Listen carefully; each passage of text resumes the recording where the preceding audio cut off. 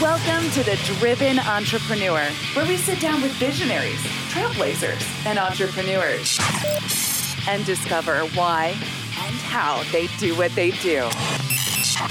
We'll get the backstory, plus plenty of life and business lessons along the way. Here's your host, Matt Browning. Hey, this episode is brought to you by my very own NLP practitioner course. I've been teaching neuro-linguistic programming, or NLP, for nearly 15 years. It is the most powerful tool for communication on the planet, and it can be yours today. For a very limited time, I'm giving away my entire NLP course workbook for free. Go to nlpwithmatt.com. All the patterns, all the tools, and the techniques of NLP in the complete course workbook, the same one that we use to teach our live certification classes, yours free. nlpwithmatt.com. Get it today. Let's get back to the show. Hey, what's going on? Welcome back to The Driven Entrepreneur. It's Matt Browning, and I want to jump right into this week's episode because I have someone I've been really excited to chat with for quite a long time, and I can't believe we have him on the show today. This week, we were talking about leadership, and leadership from a place of crisis, leadership from a place of unknown, and ultimately leadership from a place of your heart. With me today is Joel K. Manby. Now, Joel, you may not have heard his name, although you may have. He's a best-selling author. He's done many great things, not just limited to being the CEO and president for SeaWorld organization for, SeaWorld, the $1.4 billion entertainment company with SeaWorld Parks, Busch Gardens, Discovery Cove, and all the theme parks. We spent so much time when we lived in California bringing our little son Val when he was 2 years old to SeaWorld. We had the whole annual pass. So I'm excited to chat about the transformation process they had to go through under his leadership. You've seen him on Undercover Boss in the first season. Go back and look at season 1, episode 6. You've seen Joel going when he worked as the CEO for Hershent Enterprises, another theme park style company. He's also worked and led in the auto industry, general management for General Motors, working in Saturn and Saab divisions. And he's also the CEO of Saab Automotive USA, during which the sales results went crazy, higher than 50-year highs in their U.S. history. He has an MBA from Harvard Business School. The list goes on and on of what this man's done over the last several decades. But before I get too ahead of myself, welcome, Joel. Are you there, my friend? I am, Matt. It's so good to be on. I've been a fan. I love the fact you're in Grand Rapids. I grew up in Battle Creek, so we're Michiganders. Look at that. That's an inside term that not everybody knows. No, I mean, so in the mitten, no one can see my hand, but you're down kind of a little down this way. We're up a little bit. Everyone in Michigan just shows you their hand and tells you where they are geographically. It's a thing. It's a thing. It's hard to do the Upper Peninsula, but we do the lower really well. Yeah. You have to use the other hand for that. That doesn't make any sense. Anyway, so Joel, we've been chatting a little bit just before we went on here, and I didn't get a lot though from your background before you got into all this. Were you a guy did you always know you were going to Harvard Business School? Did you want to get into leadership and corporate work that way? What were you like as a kid? And what was that leadership style? What did you think you were going to be doing? Oh my gosh. I really thought I was going to be a pro baseball player.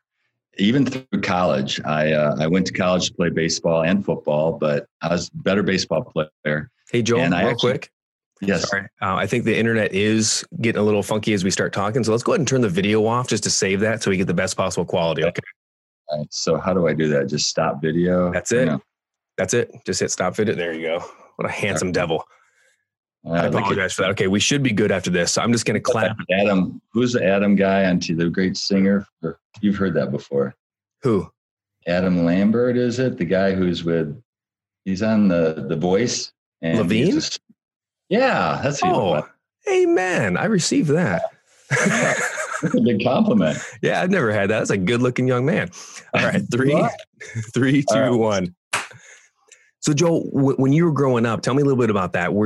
Did you think you were going to get into like corporate leadership and kind of climbing the ladder? Were you more entrepreneur-y? Tell me a little bit about kind of you growing up and what did you think you were going to get into, as you graduate high school and whatnot? Yeah. Well, I was very entrepreneurial from a business standpoint. I'd mow people's lawns or sell lemonade and just always trying to make a little cash. But primarily, I thought I was going to be a baseball player. And it's actually a funny story. I played all through college, and I played against Michigan State, and they were recruiting Kirk Gibson, who played for the Tigers and the Dodgers. But I had a great game, and so they invited me, even though I was from a Division III school, to a tryout camp. And I made the running cut and the throwing cut from 300 down to 10 people. But then he had to face the pitchers who threw 90 plus on the gun. And I never even fouled off a pitch. I was like a ceiling fan up there, just whiffing away. So I never got any more calls from scouts. And at that point, literally as a senior in high school, I knew I had to, go on to business school. I did well academically. Harvard said, you got to work for 2 years first, and then you can come to our business school. And then I decided to go into business. But I can't say that was a goal from as a kid. I'll tell you what really drove me, though, Matt, and probably a lot of your listeners and entrepreneurs can relate to this. I grew up very poor. My dad failed in his business, and then he got laid off from a factory job at 45, and he never really got another real job again, just mowing lawns. And we were quite poor and kind of working poor. And I was just driven not to have money be the arguing flashpoint in my family, because every fight in between my mom and dad, which they didn't fight aggressively, but the tension in our family was all about lack of money. So that also drove me as an entrepreneur. And I'm not necessarily proud of that. I'm not saying, I don't think that's right. I wouldn't encourage it, but that's the answer to your question.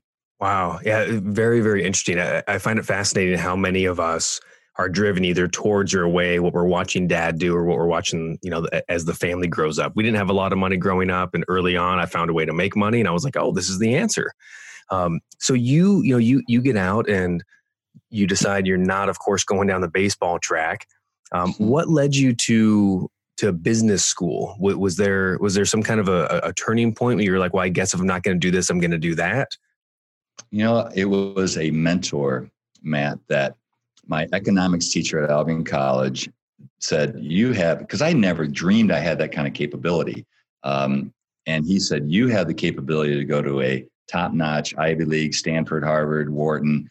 You need to apply, you need to try. And he wanted me to go for the Rhodes Scholarship. I was a finalist there, but didn't get the Rhodes, but was close.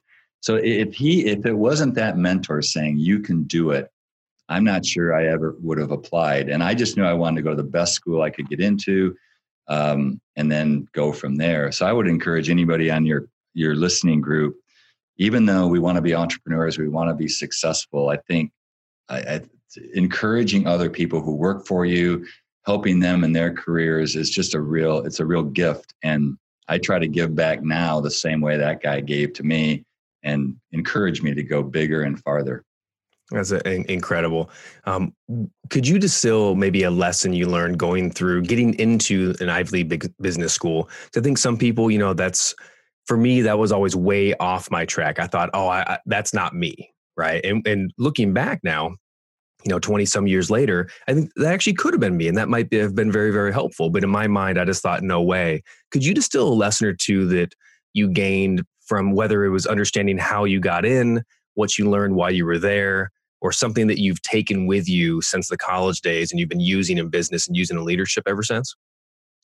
That's a great question, Matt, because the biggest thing I learned is that I can do it. And I was intimidated by it. Like I said, if my professor had never told me to do it, I wouldn't have done it. When I got in, I felt like maybe I was the admissions mistake. I didn't have the confidence I have. I'm the exception. Well, quick story. And when we went around the classroom to introduce ourselves, the backgrounds of the people in that room were so impressive, it would blow you away. And I'm thinking to myself, I'm from Battle Creek. I've been a plant foreman in a GM plant for 2 years. This is not going to sound impressive. So when they came to me, I just said, well, my name's Joel Manby. My claim to fame is I guarded Magic Johnson in the high school basketball game, and I held him to 62 points. What a celebrity basketball player you are. Well, yeah, Magic played in Lansing. I'm from Battle Creek, but that just points to the intimidation. So what I learned coming out because I ended up doing incredibly well, kind of top 10%. And, when you go in there, you think all the people from New York and Goldman Sachs, they seem so much smarter because they talk faster and they're from New York. What I found is if you're just a good, solid thinker, you're good and you're good to other people, over the 2-year period, those fast talkers kind of faded. And those who were just solidly there every day and said wise things made it to the top. And it gave me confidence that I could get into any environment with the most competitive situations and do well in it. And that's the biggest thing I learned, honestly. That's actually quite insightful. I think I definitely need that lesson too.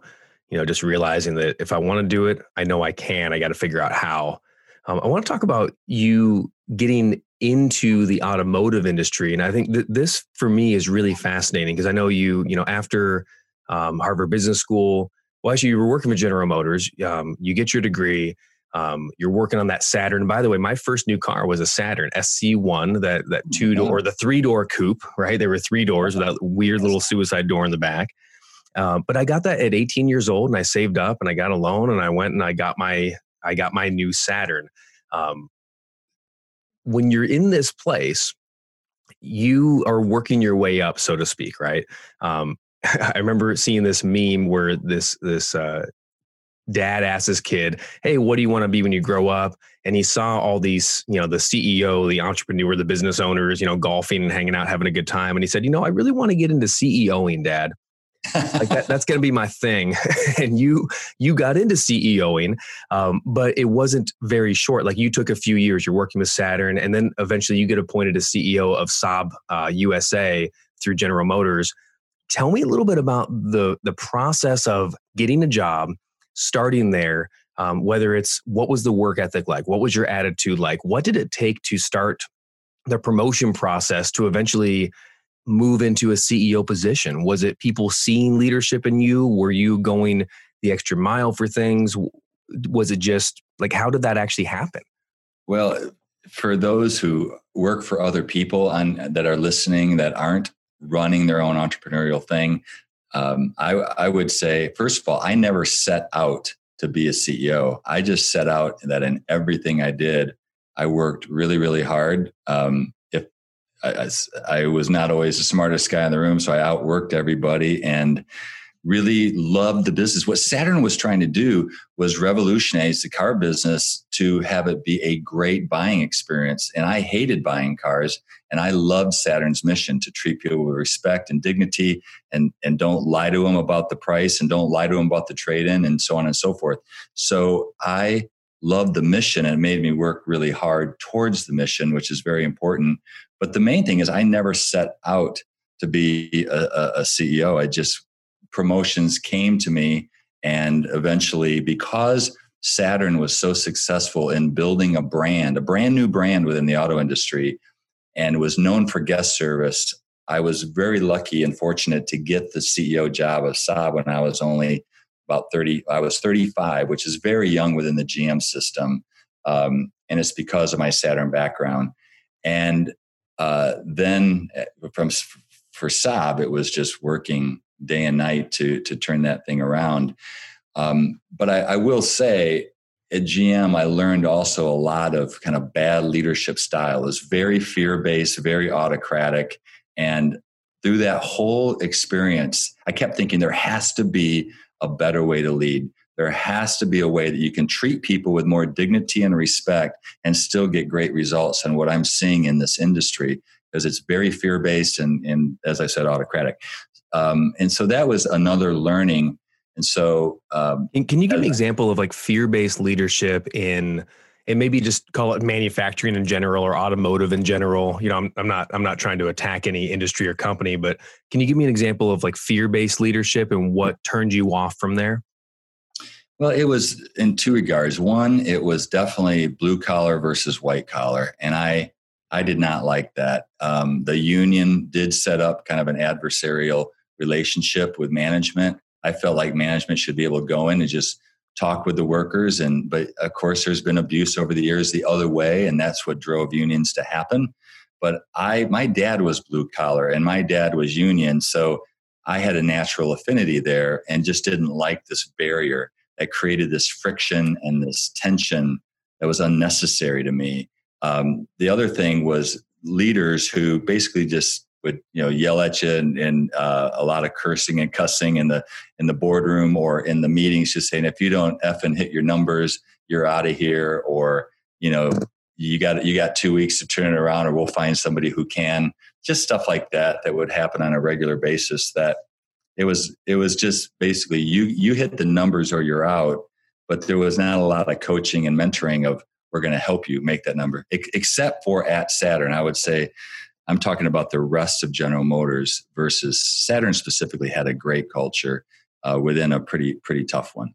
I remember too, like when Saturn came on the scene, it definitely, as a consumer, not knowing anything about the industry, it definitely felt like a separate child. It was a separate company. It was a separate brand. And I remember thinking it was a separate feel, right? And I just intuitively knew it, like 17, 18 years old, that not knowing about business, but I knew that everything was ran separately. You could tell the culture is different. And You're right. What you just said too does not age well. Like, I realized a lot of companies were like that back in the day.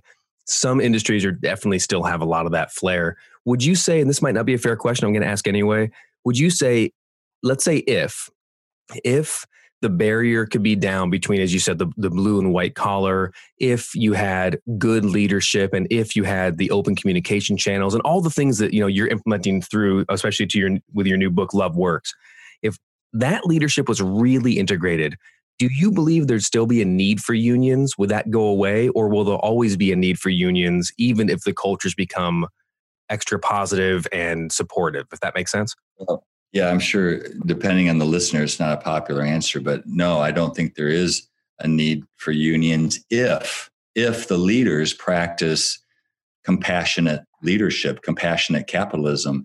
And that's what Love Works is all about. And we'll get to that. But when I went to the theme park industry and learned Love Works, it was the answer to that angst I was feeling all these years, feeling things could be done better. But it's because there has been leaders that don't lead that way, and they do abuse workers, or they do take advantage of them, and they do underpay them. Right. And that creates the need. But to answer your question, no, I don't believe. I believe unions are irrelevant in the right culture, and that's why you're seeing them die over time. Because I think this fear-based autocratic culture is starting to die over time, but still exists in pockets. Yeah, I couldn't agree with you more. You watch like how many industries, the restaurant industry in different places, don't have unions, and I don't want to get down that track, but I agree with you. I think there's many solutions to a problem, and that was a solution that was put in place at a certain time. But certainly, if the cultures shift and change, which they are in a lot of industries, you might find a no need for that. If people aren't being taken advantage of, why do you need the regulation in place? But from there, did you get like kind of poached to Hershend? Tell me this idea. Like, you went and worked as a CEO in a major theme park company for 10 years. And I want to get to all of that. But how in the world do you make the transition from leading in manufacturing, automotive, to leading in theme parks, entertainment industry? They're two drastically different industries. Did you intentionally go in there? How would they come and find you if they did? How in the world do you get known in a entirely different industry? It's a great question. And kind of when you look at my resume, you think, what the heck happened? Basically, I did not seek it out. And it came out of a desperately dark situation for me, which to those of you listening, I would encourage all of you in your 30s and 40s, you will go through a dark time. I've actually gone through two really, really dark times in my life, but out of them have always come better things. And you just have to hang in there. And what happened with us is I had an incident at Saab where I got chastised publicly in front of my peer group. And I had to fly to Sweden. It was just a horrible incident. And it was an example of fear-based intimidation culture. And flying back from Sweden, I just thought, I'm tired of this and I'm open to a new opportunity. And literally within a week, I was pulled away to an Amazon startup, which we sold cars on Amazon back in 1999, 2000, before the dot-com implosion. I was actually in quite a few meetings with Jeff Bezos and have some pictures with him. It's kind of fun now to look back that I'm standing with the richest man in the world. But those are stories in them themselves. But we got caught up in the implosion and we were forced to sell to a competitor. I still frankly think that's the right idea. Amazon should get into that business. They would own it. They'd work through dealers to deliver cars, but we were way ahead of our time. And as entrepreneurs know, you can get arrows in your back by being too far ahead of the curve. And that's a learning in and of itself. Yeah, great metaphor. But I was already on the board, Matt, of Hershon Entertainment. I was a board member and I was at Amazon trying to sell this small entity company. And Jack Hershon, who was the CEO of Hershon Entertainment and the chairman, calls me and says, "We love you as a board member. We want to recruit you in to be chairman." And literally, Matt, he had been the only chairman for the 50-year history of that company. So it was a huge honor and what I would call I am a man of faith myself. And so I think it's either a God thing or a miracle, whatever people want to call it, that this happened because for 20 years, like I told you, I thought there was a better way. And when I came to Hershon Entertainment, there was a better way. And that's what Love Works is all about.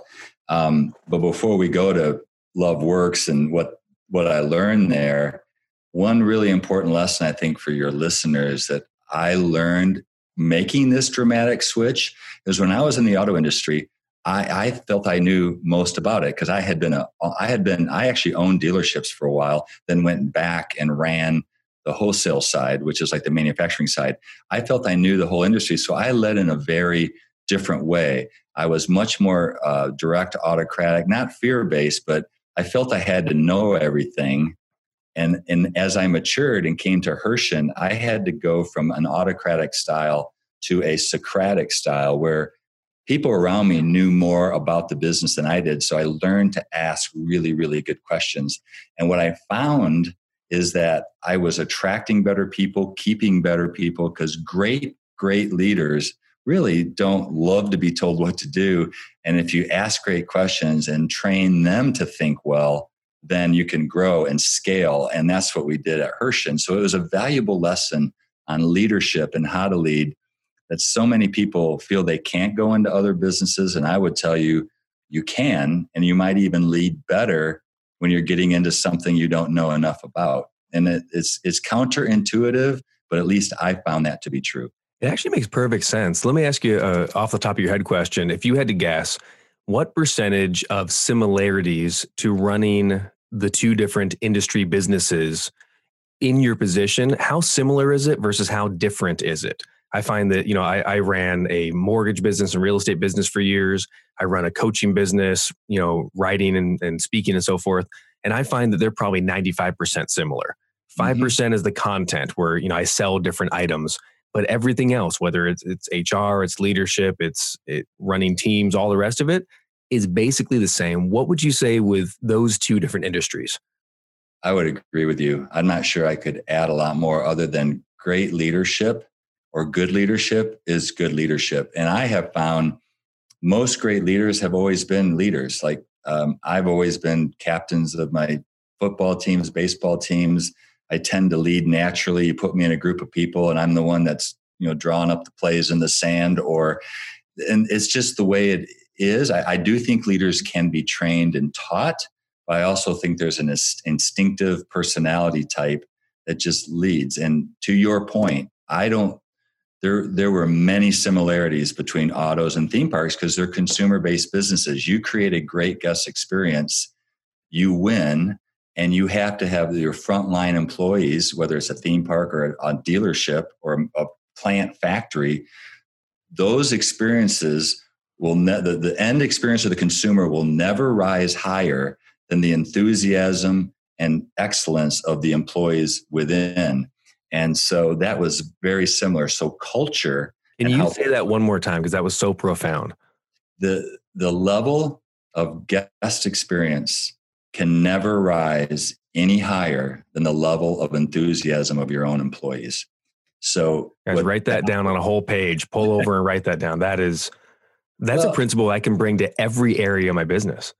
Well, you think about it. What baffled me is I'd go into these auto meetings, and they beat the living daylights out of me verbally. And then they say, go out and get great guest experience. So you'd go back to the plant floor.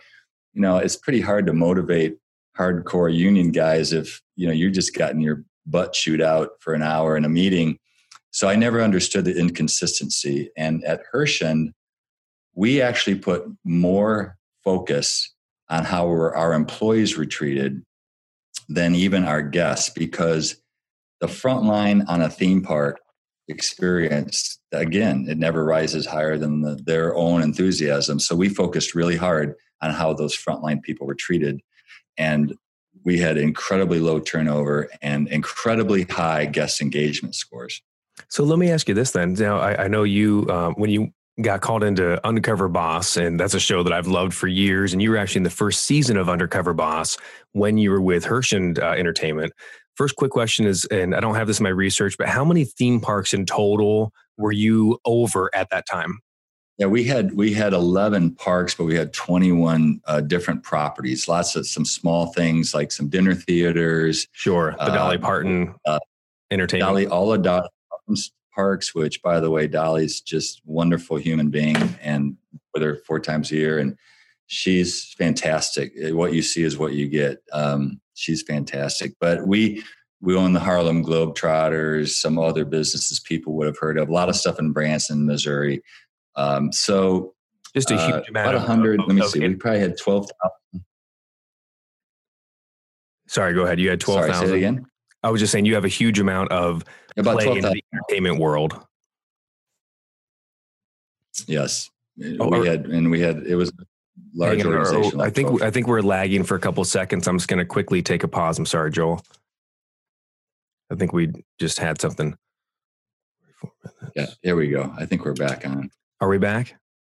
Yeah, I'm all right. back. There's nothing like having a fun conversation that turns into nothing but interruptions because you have a 2-second lag. We're good. All right. Let's go right back to that. 3, 2, 1. So when you're with these guys, that you have 11 theme parks and multiple properties, entertainment franchises, you have the Harlem Globetrotters, you have all these things. When you get called an Undercover Boss, what were some of tell me a little, maybe you have any interesting stories about your time in there? What positions did you run? And what were some maybe high level principles that you realized while you were going through that process? Because I know it's a TV show and they make it up a little more dramatic maybe. But I also know that was a big turning point for you in your leadership, wasn't it? Yeah, I could tell some small stories that are kind of funny what happened, but I think the big applicable point for all your listeners is I thought I was the only one that maybe felt the way I did about the angst of leadership and that people should be treated better.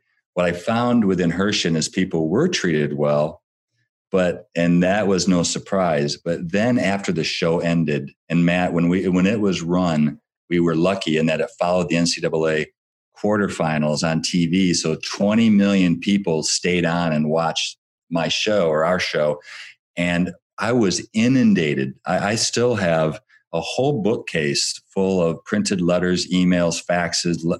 And I could not believe what I got, which was consistently, I wish our company had a culture like Hershend. I wish my boss treated me like people at Hershend. I'm frustrated. Why aren't leaders better? And I realized, Matt, we had a leadership crisis in this country. And I always thought it was just kind of how I felt.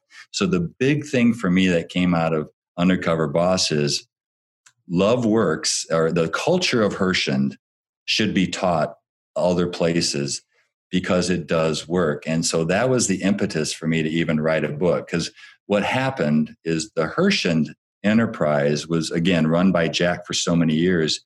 And all your entrepreneurs will understand this. It's the culture of the company was the owner and the leader. And that's fine for a number of years. It's usually a visionary who comes in and, they have an operator that gets things done. And that's the culture. And it can be incredibly good. It can be not so good. But in order to scale and grow fast, you have to put a culture mechanism in place. So my job after Undercover Boss, Jack said, you know what? I want you to put a vernacular to this. I want you to try to create our culture in a systematic way. So what Love Works is basically taking our culture and putting it into behaviors at how we want people to treat each other. Because Matt, everybody has what I would call do goals. You've got to make so many talks a year and so many listeners. Entrepreneurs have to have sales and results and margin. Everybody does that. But what Love Works is about is be goals. What kind of leader do we want in our organization? How do we want them to be or behave? And so we literally took 7 words of love, which happen to be out of 1 Corinthians. Ours were out of the Bible because our owners were Christians. But for your listeners, it doesn't have to be those 7 words, but there has to be some focus on how people are treated. And then the key is putting systems in place behind it to back it up so it becomes just as important as the do goals. And that's where the art and the systems come in. It's art and science. But that's really the biggest thing that came out of Undercover Boss. Yeah, how incredible. A lot to unpack. But what I want to talk about is one thing most importantly is you talked about the principles and then the systems to back it up. I think whether it's as a family, like my wife and our 9-year-old son, Val, and I, my wife, Lola, we sit down as a family team and we come up with what are our family values? What are our family principles? Why did God put us on the earth? What are we here to impact? And there's a huge difference between the intangible, these are the principles I want to follow. I want to be love. I want to be patient. And you have, like in your book here, part 2 is love defined. And I love that because if you've ever been to a wedding, you've probably heard, even if you've never read the Bible, love is patient, love is kind, love doesn't keep wrongdoings, a record of wrongs. And you decide, let's take these principles and let's apply them to the business. But you also come up with a system of how do you live that out? How do you implement that? If we're going to be kind or if we're going to be trusting, what does trust look like in practicality, right? Like if we're going to trust our team members, how do we trust our team members? Not just let's trust them. Can you give me an example maybe of just one or so of a principle that you have and then maybe a practical way that you implemented that with the team? Yeah. Actually, I'll give 2. And we're going bonus credit here. This is great. I unpack it, of course, for each word in the book, but I'd love to have time to talk about the processes too. So let's say trusting. So many leaders, including myself, I think, oh yeah, I trust my people. I know they won't steal from me or lie to me, but that's not what we're talking about here. Trusting here is delegating. And that means there's an example of a RASI chart in the book where who's responsible, who has to approve it, who has to be consulted, who has to be informed. And it takes a little time to set up, but it allows better delegation to other people. And then leaders, we hold them accountable versus telling them what to do all the time. And just do what I say and not listen to them. Because if you don't listen, you're not really trusting them. And if you interrupt them, you're not really trusting them. So there's a whole unpacking of what does it mean as a leader to trust. Another example is truthfulness. If you're really going to be truthful to people, there has to be a methodology of doing that. At Hershon, we happen to use, I want more of, less of, or same as from you. And when we sat down with somebody on a regular basis, we gave them a lot of positive, but we also gave them the negative. And we tried to give them 5 times the positive and negative because research says clinically in your brain, you focus on the negatives. And if you don't give them enough positives, you won't have a bank account in their brain to go to the negatives. So in truthfulness, we had a very structured way to give feedback, but you had to give it. And you could not fire somebody or let them go without a track record of talking to them, giving them an opportunity to succeed, et cetera. But every word has examples like that of what does it mean to behave this way? And then the processes behind it back that up. Yeah, I couldn't agree more as well with that. That makes a lot of sense. We do that like in our church culture too, almost unbeknownst, but when you're doing feedback, it's like all about, hey, what's the purpose of feedback? It's like, well, is it to correct the behavior or is it to build someone up, right? Is it to encourage and build them up and make them into a better team member, a better leader? And was that something that, would you agree with that? Absolutely, but it's both. And if you don't give, people hate reviews because they tend to go in and just get all the negatives. Well, they should be first of all, reviews should not be a surprise at the end of the year. It should be consistent feedback. And every time you see a problem, you should go there. But out of all the words, all 7 words, patience, kindness, trusting, truthful, unselfish, forgiving, dedicated, I would say the hardest one and the most inconsistent one for me and for many other leaders is to be dreadfully and truthfully honest with people, which is truthfulness. And especially in kind of Christian nonprofits or people want to be too nice, you can't be nice and get the performance all the time. You have to hold people accountable, and that's a difficult conversation. But of all the words, I think that one needs the most work in most organizations. Wow. Well, let's actually get to truthfulness. I would be remiss if we didn't have this conversation too. SeaWorld. SeaWorld had of course, when Blackfish came out and, there was all this controversy and major shifts, of course, in the entire industry within the company. It's $1 billion entertainment company. In the wake of Blackfish and how they're breeding orcas and just that whole narrative, right? That storyline, major changes are happening to the company and to sales. And their secret weapon of all things, they decide we're going to bring in not a SeaWorld person. We're going to bring in an outsider, someone who knows theme parks, someone who knows how to lead people amazingly well. They bring in none other than Joel Manby. And when you get appointed as CEO to SeaWorld, this is right after the wake of that. I just want to clarify for everyone, no hate letters. Joel's the guy who went in to help clean this up. And I'll say, I've always loved SeaWorld. I get the challenges with the practices. And I think when you have an organization and you're always looking to make this better and fix things, hey, let's be flexible and fix things. When you come in, I just want to talk about essentially when you come into an organization that is not yours and you haven't been part of the culture and things need to change. It's not like, hey, I want to roll out my new initiatives. It's, hey, we have a crisis. We're bringing you in. Can you help us through this? What was the initial attitude, maybe with all of the team members and the executives around you? Did you have any animosity? Were you welcomed in of thank God you're here? Can you tell me a little bit about that feeling, the reception, and how you got to work in what I would probably call a crisis change? And you might have different words for that.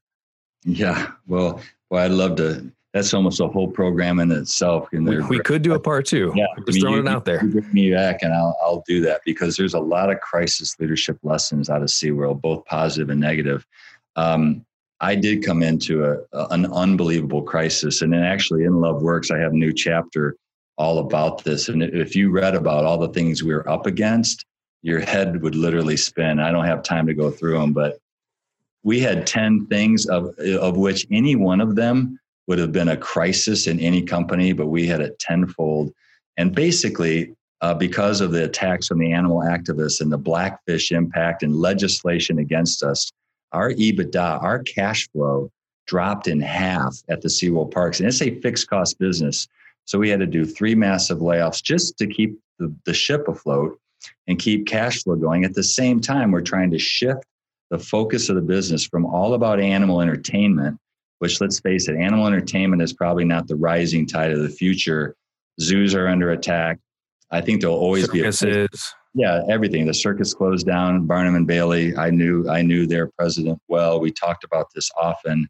So we were shifting to more of a cause-oriented company, basically Park to Planet. You come to SeaWorld, part of your fee of getting in or your ticket will help save the planet. And it really was good initiatives we were doing. We were the largest rescue organization, marine animal rescue organization in the world. Frankly, always had been. We weren't changing that. We had just never marketed ourselves that way. So there was operational and strategic things.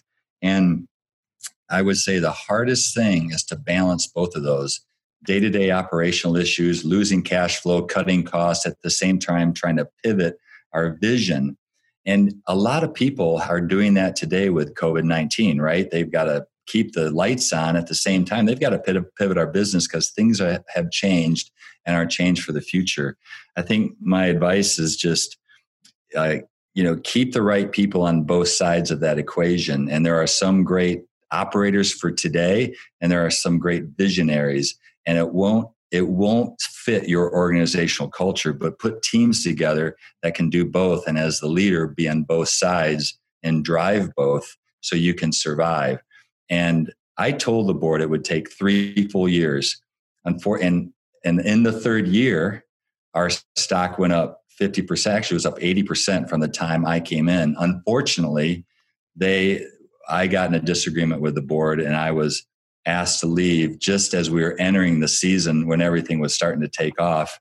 And the lesson for me there is 2 board members came in that were activist investors. I didn't trust them. I knew from the beginning they were going to put their own team in, but I fought and I tried to stay. In hindsight,